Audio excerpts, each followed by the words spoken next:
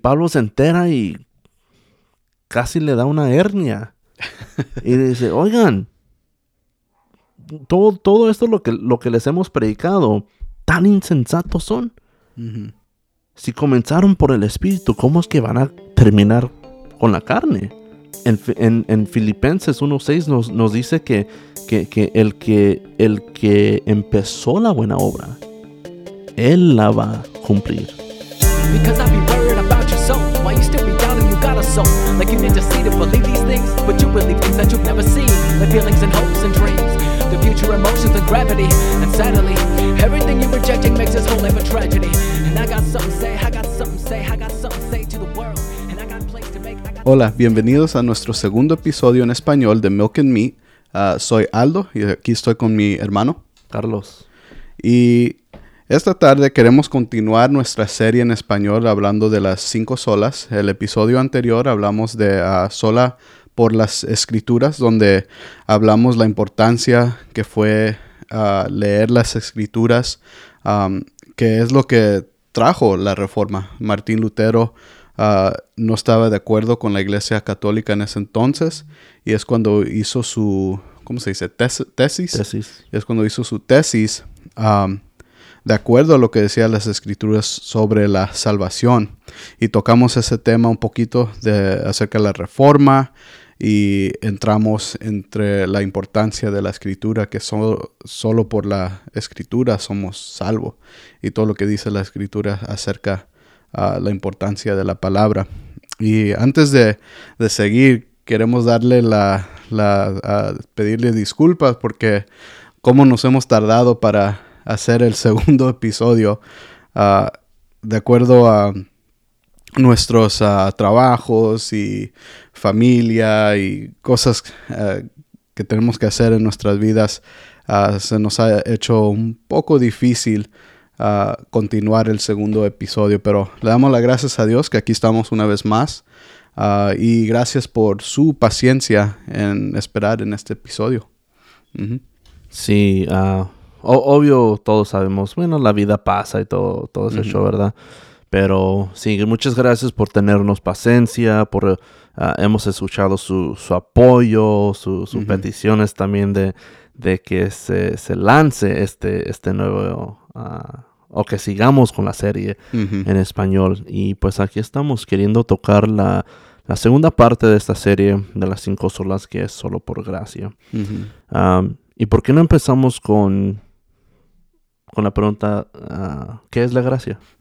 La simple definición, si lo hace en Google, con el hermano Google, es que es un favor inmerecido. Simplemente es lo que es la gracia. Es un favor inmerecido. Y es por eso que se dice que es solo por gracia que es la salvación. Es porque esta salvación que nosotros hemos creído, que lo que nos dice las Escrituras, es que es un favor inmerecido que nos da Dios.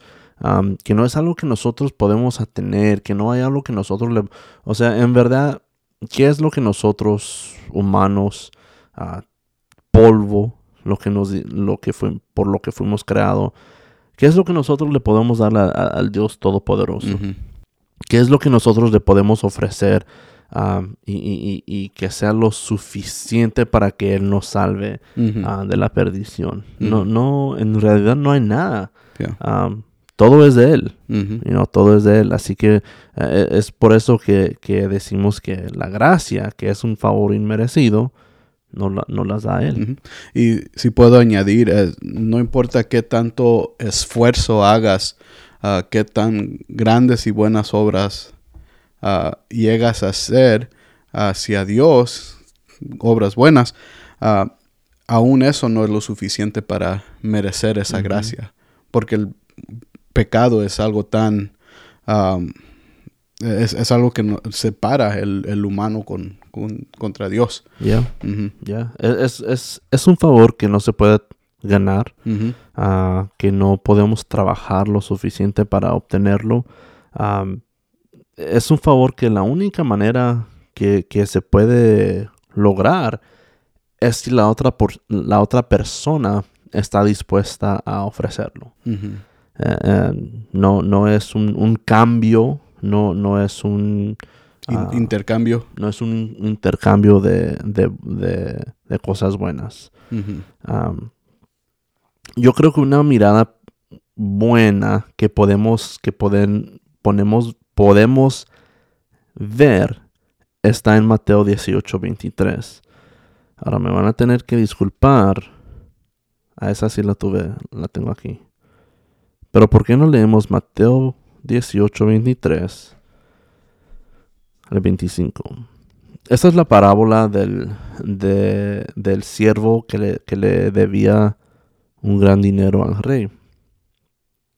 Y que dice Jesús: por eso el reino de los cielos puede compararse a cierto rey que quiso ajustar cuentas con sus siervos. Al comenzar a ajustarlos, le fue presentado uno que le debía 10,000 talentos, o sea, 216 toneladas de plata. Pero no teniendo él con qué pagar, su señor ordenó que lo vendieran, junto con su mujer e hijos y todo cuanto poseía, y así pagara la deuda. Entonces el siervo cayó postrado ante él, diciendo: tenga paciencia conmigo y todo se lo pagaré. Y el señor de aquel siervo tuvo compasión, lo soltó y le perdonó la deuda. Uh-huh. El rey o el señor, el maestro, le tuvo compasión porque él no podía pagar. No tenía nada, no tenía lo suficiente dinero. Aún si hubiera vendido a la familia, hubiera a lo mejor agarrado una porción para atrás de lo que le debía. Pero él no tenía nada para ofrecerle. ¿Y qué le hizo el dueño? Se la perdonó, Uh-huh. ¿verdad? Una de las cosas importantes que podríamos ver también es la historia del hijo pródigo. Uh-huh. Que el hijo pródigo agarró los bienes que tenía su padre, las riquezas, Uh-huh. Su herencia. Uh-huh. Y fue y lo desgastó, o sea... Hizo hasta lo que no. Hizo hasta lo que no, Uh-huh. ¿verdad? Y luego, ¿qué pasó? Lo miramos, la escena cambia, que ya no tenía nada. Llegó a un punto a estar con los cerdos, Uh-huh. y comiendo la comida de los cerdos. Y dijo: ¿qué estoy haciendo aquí? Uh-huh. Aún los siervos de mi padre comen mejor que esto. Y fue, y antes de poder proclamarle, el padre Uh-huh. lo tomó en sus brazos, hizo una gran fiesta para celebrar que su hijo Uh-huh. lo perdonó. Sí. Él no le pidió cuentas. Sí. Y algo ahí también que se me hace interesante es antes de que él fuera a la casa de su padre, como que en su mente él dijo: voy a ir a mi padre y le voy a decir: he pecado contra ti y contra los cielos. Él lo estaba planeando lo que le iba a decir a su papá. Y ya cuando llegó a su padre, otra cosa interesante es que el padre de él ya estuvo afuera, uh-huh, esperándolo, indicando que el padre todos los días, desde el momento que se fue su hijo, lo estaba esperando. Iba para afuera para ver si llegaba su hijo. Y ya cuando regresa el hijo a su padre y le quiere decir: padre, he pecado contra ti y contra el cielo, el padre ni tomó eso en cuenta. Uh-huh. Y le dio el abrazo y tiró y hizo esa fiesta. Es algo que se me hace muy interesante, porque uno como ser humano, y cuando estamos en ese lugar con los cerdos y reconocemos nuestro pecado, muchos piensan: pues tengo que hacer esto, uh-huh, o el otro, tengo que ver cómo me pongo en buenas gracias con el Señor. Cuando el Señor, de acuerdo a su gracia y la obra que ya fue hecha en la cruz por Jesús, Él nomás dice: ven a mí. Uh-huh. Y es cuando te rodea en su amor, en su gracia, y pues por decir, te da un abrazo. Es lo que la Biblia dice, vengan a mí todos los que están quebrantados y yo les daré descanso. No es que nosotros tengamos que venir. El hijo, sí, practicó sus líneas, es lo que le voy a decir, ese es el plan. Yo le voy a decir, mejor hazme como un esclavo, lo que sea, ¿verdad? Sí. Llegó y el padre, contento, cada día salía a buscarlo, a ver si había llegado. No, todavía no. ¿Dónde está? ¿Cuánto tiempo va?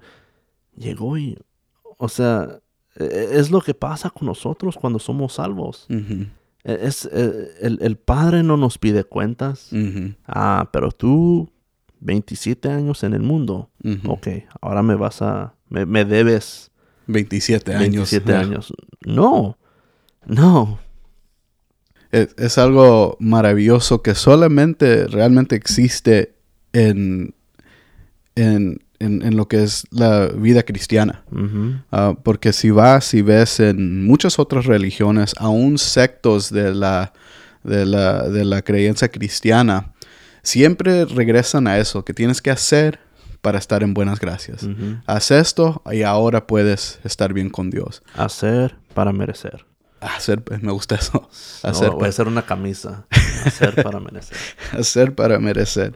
Y sí, es una de las cosas fundamentales en la iglesia cristiana, de acuerdo a las escrituras. Por eso hacemos ese énfasis solo por la gracia. Porque muchos, una vez más, la iglesia católica romana, ellos vendían sus indulgencias. Que vienen siendo obras. Hacían de cierta manera unas obras para estar en buenas gracias. Y parte de esa reforma fue eliminar eso. Porque simplemente las escrituras lo establecen, que todo lo que tú haces no te va a salvar. Simplemente el regalo de gracia que el Señor nos da. Y quiero referirme a Isaías 64:6 rápidamente, porque, y siento que me estoy repitiendo mucho, pero sí quiero reforzar ese punto de que tus obras no hacen nada hacia tu salvación. Isaías 64:6 dice, todos nosotros somos como el inmundo, y como trapo de inmundicia todas nuestras obras justas. Todos nos marchitamos como una hoja, y nuestras iniquidades como el viento nos arrastran. Y enfóquese ahí mucho.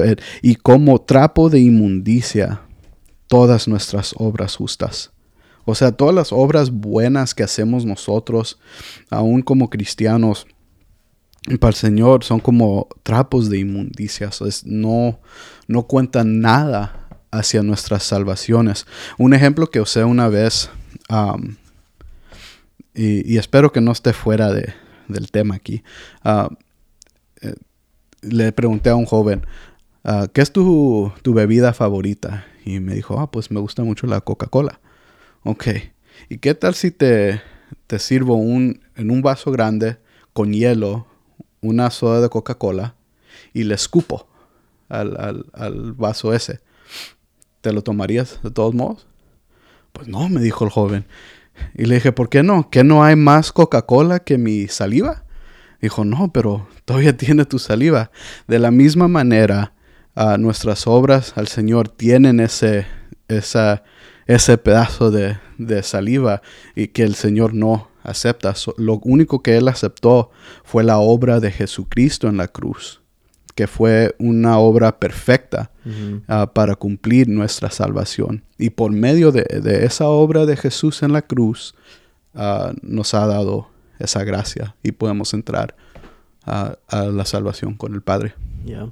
Y es el énfasis que estos reformadores querían tomar.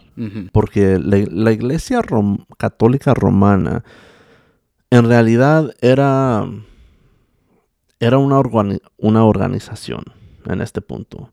Ellos tenían el poder, Eran los gobernantes. Ellos le decían a la gente qué es lo que van a hacer. Sí, tenían mucha autoridad. Mucha autoridad. Y la gente miraba a la iglesia como la autoridad principal. Y ellos se sometían a lo que ellos iban a decir. Y es por eso que los reformadores tomaron a Efesios 2, 1 al 10, para en realidad apuntar y señalar hacia Dios y no a nosotros mismos, como los que podemos hacer una gran cosa para obtener esa salvación. Y si vamos a este pasaje, miramos que Dios salva al pecador por su gracia.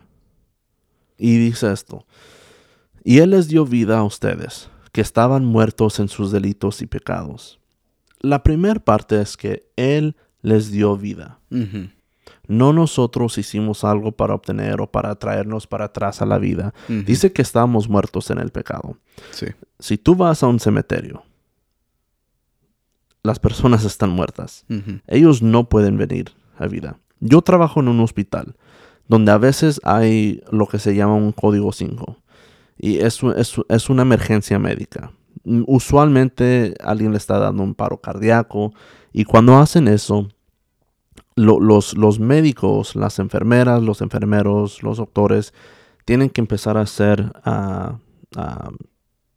CPR, RCP. Creo que es como se dice en español. Y tienen que hacer un acto para darle vida, porque se está pasando el compa, ya no quiere vivir, pero no pueden parar. Tienen que hacer ese acto. Es un acto externo, es lo que es. La persona no puede decidir, bueno, ya, se acabó, ya me voy, chao, ¿verdad? No. Ellos tampoco van a decir, bueno, no, me quiero quedar un poquito más, voy a venir para atrás a la vida. Es un acto externo que pasa. El versículo 2. En los cuales anduvieron en otro tiempo según la corriente de este mundo, conforme al príncipe de la potestad del aire, el espíritu que ahora opera en los hijos de desobediencia. Entre ellos también todos nosotros en otro tiempo vivíamos en las pasiones de nuestra carne, satisfaciendo los deseos de la carne y de la mente, y éramos por naturaleza hijos de ira, lo mismo que los demás. Alguien que está disfrutando de su propio deseo, de su propia voluntad, de sus placeres carnales, alguien que tiene eso entre sí, para mí mi pregunta es, ¿qué es como que alguien va a querer dejar todo eso para servirle a un Dios santo? Sí. No hay razón por la que un injusto dejaría sus placeres para seguir a los placeres y la voluntad de un Dios perfecto. Sí. ¿Verdad? Me recuerda de un compañero del trabajo. Él estaba hablando un poquito sobre las cosas de Dios y le comencé a hablar poquito y me dijo, si me hago cristiano, voy a tener que dejar de hacer cosas, ¿verdad?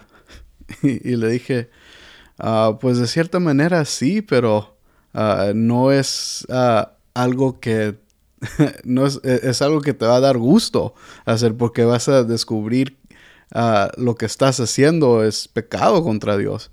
Y él lamentablemente me dijo, no, me gusta mucho tomar y me gusta mucho, etcétera y etcétera. Y es a tu punto lo que dices, que nadie que está viviendo en su carne ni realiza lo que están haciendo. Están definitivamente muertos en sus pecados, porque como entendemos, la paga del pecado es muerte. Y porque estamos hablando de gracia, que es la buena noticia, pero para tener esa buena noticia, para tener gracia, uno tiene que entender también el otro lado de por qué necesitamos la gracia. Y precisamente de eso se está hablando en este pasaje de la Biblia. Seguimos en el versículo 4. Pero Dios, que es rico en misericordia, por causa del gran amor con que nos amó, aun cuando estábamos muertos en nuestros delitos, nos dio vida juntamente con Cristo. Por gracia ustedes han sido salvos.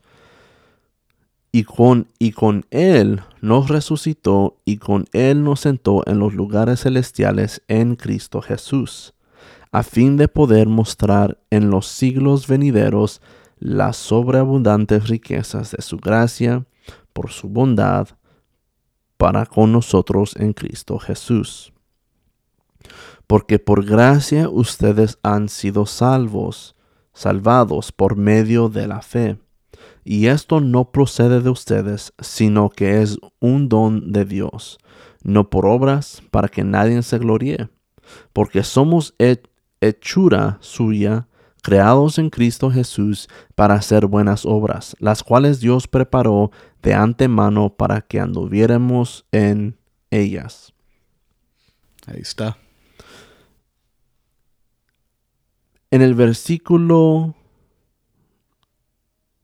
5 dice, aun cuando estábamos muertos en nuestros delitos, nos dio vida juntamente con Cristo. Por gracia ustedes han sido salvados. Él nos dio la vida. Uh-huh. Nosotros estábamos muertos en nuestros delitos, en nuestros pecados. Éramos lo vil de lo vil. Pero Dios, por su gran misericordia, porque le plació, nos dio vida en Cristo. Nos dio vida con Cristo. ¿Y esto cómo? Por gracia. Por gracia ustedes han sido salvados. Por medio de la fe. No hay otro medio por la cual nosotros somos salvos. Si no es por gracia, no es salvación. Si es por gracia y un poquito de obedecer, si es por gracia y las obras, no es salvación. Ahora, ¿es posible que alguien sea salvo y tengan una mala interpretación de esto, Aldo? Sí, Sí. yo creo que será posible. Nosotros no tenemos que ser gran teólogos Uh-huh. para ser salvos. El único requisito para ser salvos es creer en Jesús. Uh-huh. Es lo que Él nos dice en Juan 3:16. Los que crean en mí. Uh-huh. Son Todo salvos. aquel que cree. Todo aquel que crea Uh-huh. será salvo, mas el que no crea será condenado. Uh-huh. Eso sí es posible, pero la importancia que nosotros cubrimos en el primer episodio es que si somos cristianos, si uno se hace cristiano y muere al instante, bueno, pues ya no se pudo hacer nada, ¿verdad? Uh-huh. Él creyó y al cielo fue. Pero nosotros que estamos en vida, tenemos el deber, tenemos que escudriñar las Escrituras. Uh-huh. Si amamos al Señor, este es nuestro pan de vida. Uh-huh. Bueno, no la tableta. Este es nuestro pan de vida, ¿verdad? Es lo que tenemos que estudiar. Sí, es... y hablando del primer episodio, es fundamental escudriñar las Escrituras. Entender que la Biblia es la palabra de Dios que no tiene error. Y es la suprema autoridad en la vida de un cristiano. Y es lo que nos explica este tema sobre la gracia. Yeah. En Gálatas 3:3, Pablo les pregunta a la iglesia de Gálatas, a las iglesias de Gálatas. Dice, ¿tan insensatos son? Habiendo comenzado por el Espíritu, ¿van a terminar ahora por la carne? Porque en ese momento había personas que llegaban y decían, oh, sí, es por gracia, pero todavía tienen que seguir la ley. Uh-huh. Eran los superapóstoles que les decían. sí, puedes creer en Cristo, pero hey, todavía tienes que guardar la ley. Entonces los cristianos se estaban preguntando en sí mismos, hey, pues como que tienen razón, ¿no? Como que se escucha muy bonito y como que la manera de que hablan, pues como que sí. Y Pablo se entera y casi le da una hernia. Y dice, oigan, todo esto lo que les hemos predicado, tan insensatos son. Uh-huh. Si comenzaron por el Espíritu, ¿cómo es que van a terminar con la carne? En Filipenses 1:6 nos dice que el que empezó la buena obra, Él la va a cumplir. Uh-huh. ¿Qué vas a decir? No. Síguele. No, síguele. Pablo nos dice que Él tiene confianza en aquel que empezó esta buena obra. Él la va a perfeccionar. Él la va a perfeccionar Uh-huh. en nosotros. Él la comenzó. ¿Y cómo es que si Él la comenzó, entonces nos va a decir, ok, ahora tú acábala? Yo la comencé. No. Jesús dijo, consumado es. Él lo hizo. Él obró. Uh-huh. Él cumplió la ley. Él tomó la ira. Él es el fin. Uh-huh. Él lo hizo todo. Él lo completó. Él hizo la obra final. Él hizo la obra perfecta. No hay nada que nosotros tenemos que hacer. En Gálatas 1:6 dice, me maravillo de que tan pronto ustedes hayan abandonado a aquel que los llamó por la gracia de Cristo para seguir un evangelio diferente. Pablo estaba enojado. Uh-huh. Él es una cosa sorprendente que les estaba diciendo. Dice, me maravillo. O sea, no lo entiendo. Uh-huh. ¿Qué está pasando con ustedes? Me maravillo que tan pronto ustedes hayan abandonado a aquel que los llamó por la gracia de Cristo. Uh-huh. Fuimos llamados por la gracia de Cristo. Fuimos llamados por la gracia. Sí. Y para ellos que están regresando atrás haciendo obras para ganar su gracia Uh-huh. o ganar su salvación, es algo que Pablo dejó muy claro que es antibíblico, anticristo. Tengo aquí un comentario sobre el concilio de Trent, Uh-huh. que habla sobre la gracia. En español, Trent.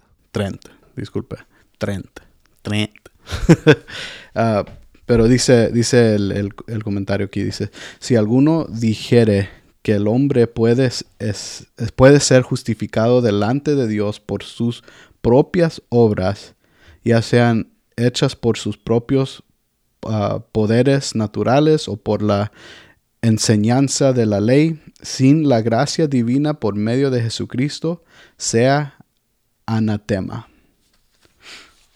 O sea algo fuera de lo que es Dios.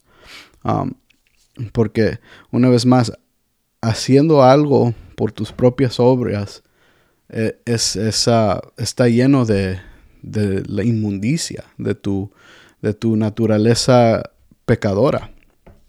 Y no trae nada a tu salvación. ¿Cómo se dice?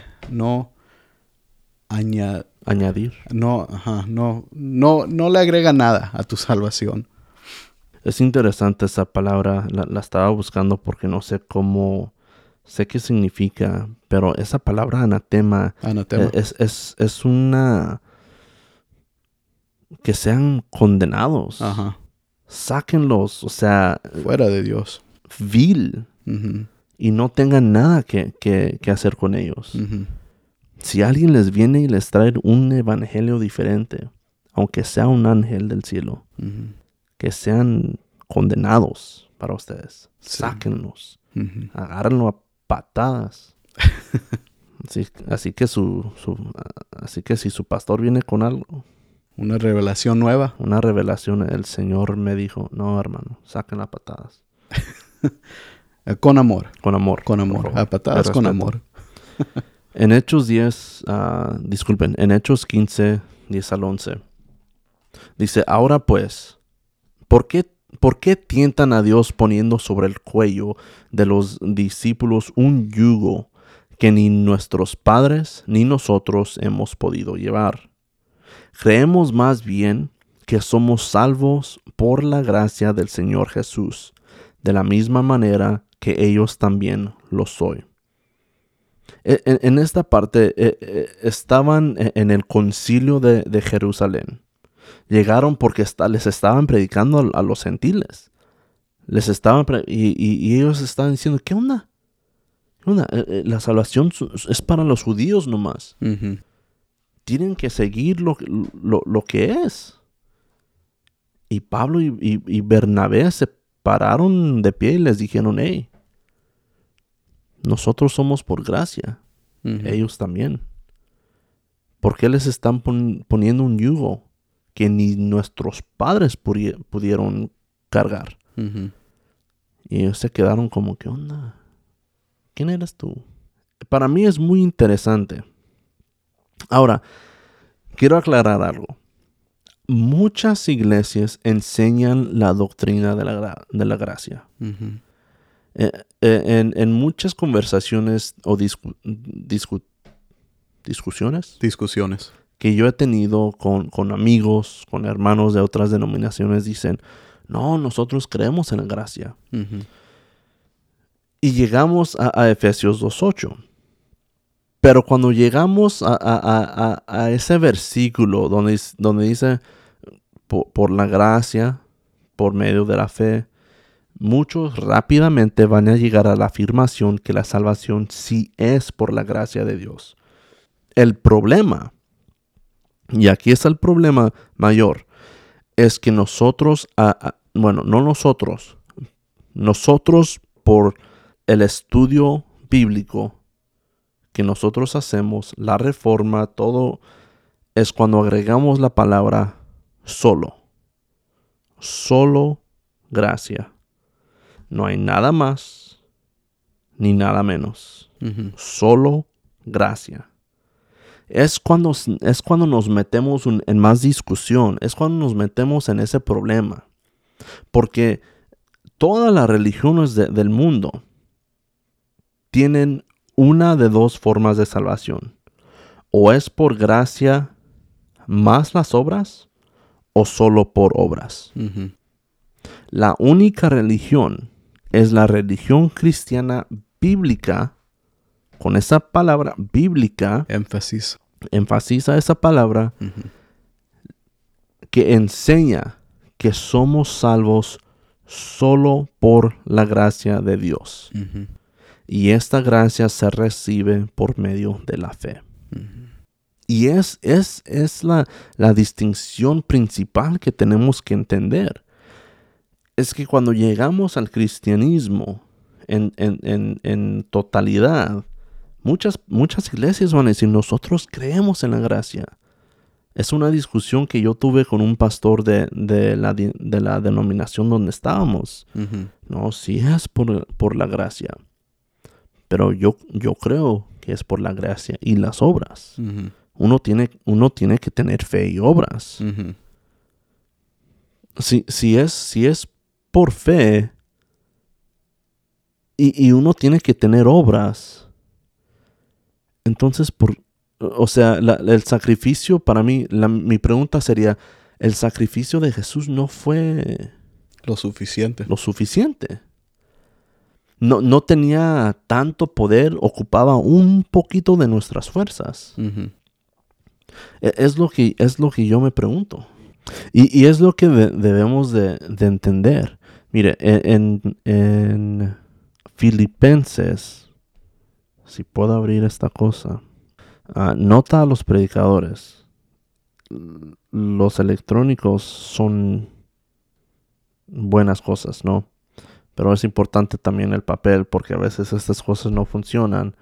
O pues uno no quiere pagar para la internet y luego el wifi de de la casa Krimkovich, pues como que no, ¿verdad? Sí. Así que... Alguien tiene que pagar su bill. Sí, por favor. En Filipenses 3:3.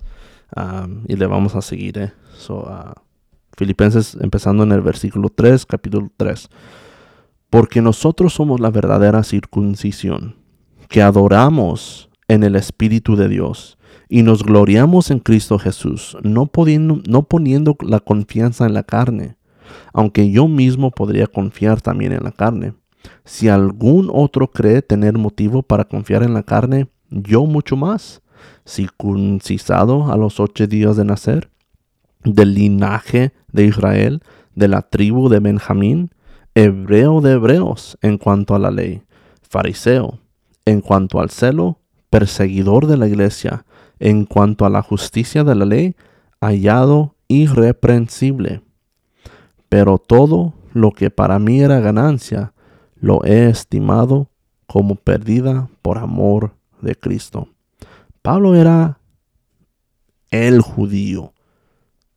Si miras la palabra judío en el diccionario, ahí va a estar una foto de Pablo. O sea, él cumplió, él seguía toda la ley. Él, Judío de judíos. Judío de judíos. Uh-huh. Pero lo que él dice, para mí lo que fue ganancia, basura. Uh-huh. Por el amor de Cristo. Porque el amor de Cristo, su gracia, su bondad, sobrepasa todo. Uh-huh. Nosotros somos imperfectos. No hay nada que nosotros le podemos ofrecer al Señor. Exactamente. ¿Qué es lo que decía o lo que dijo, lo que vimos en Isaías? Uh-huh. De trapos de inmundicia. Somos trapos de inmundicia. Uh-huh. O sea, agarra un trapo, ensúcialo y márcalo con Sharpie y trata de lavarlo. Uh-huh. Nosotros no podemos lavarnos. Nosotros no podemos hacer algo que nos va a ahorrar la salvación. Uh-huh. Esa obra fue hecha por Cristo.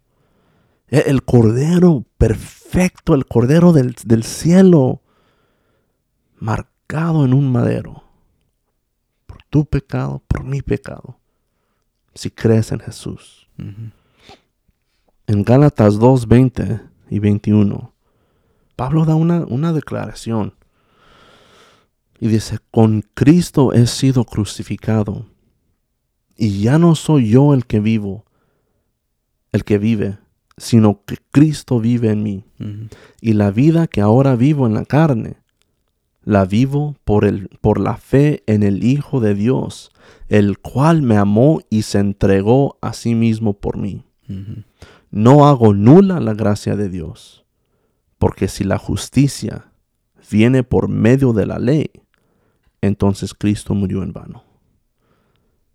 Si la justicia viene por cualquier otra manera, más que el sacrificio de Cristo,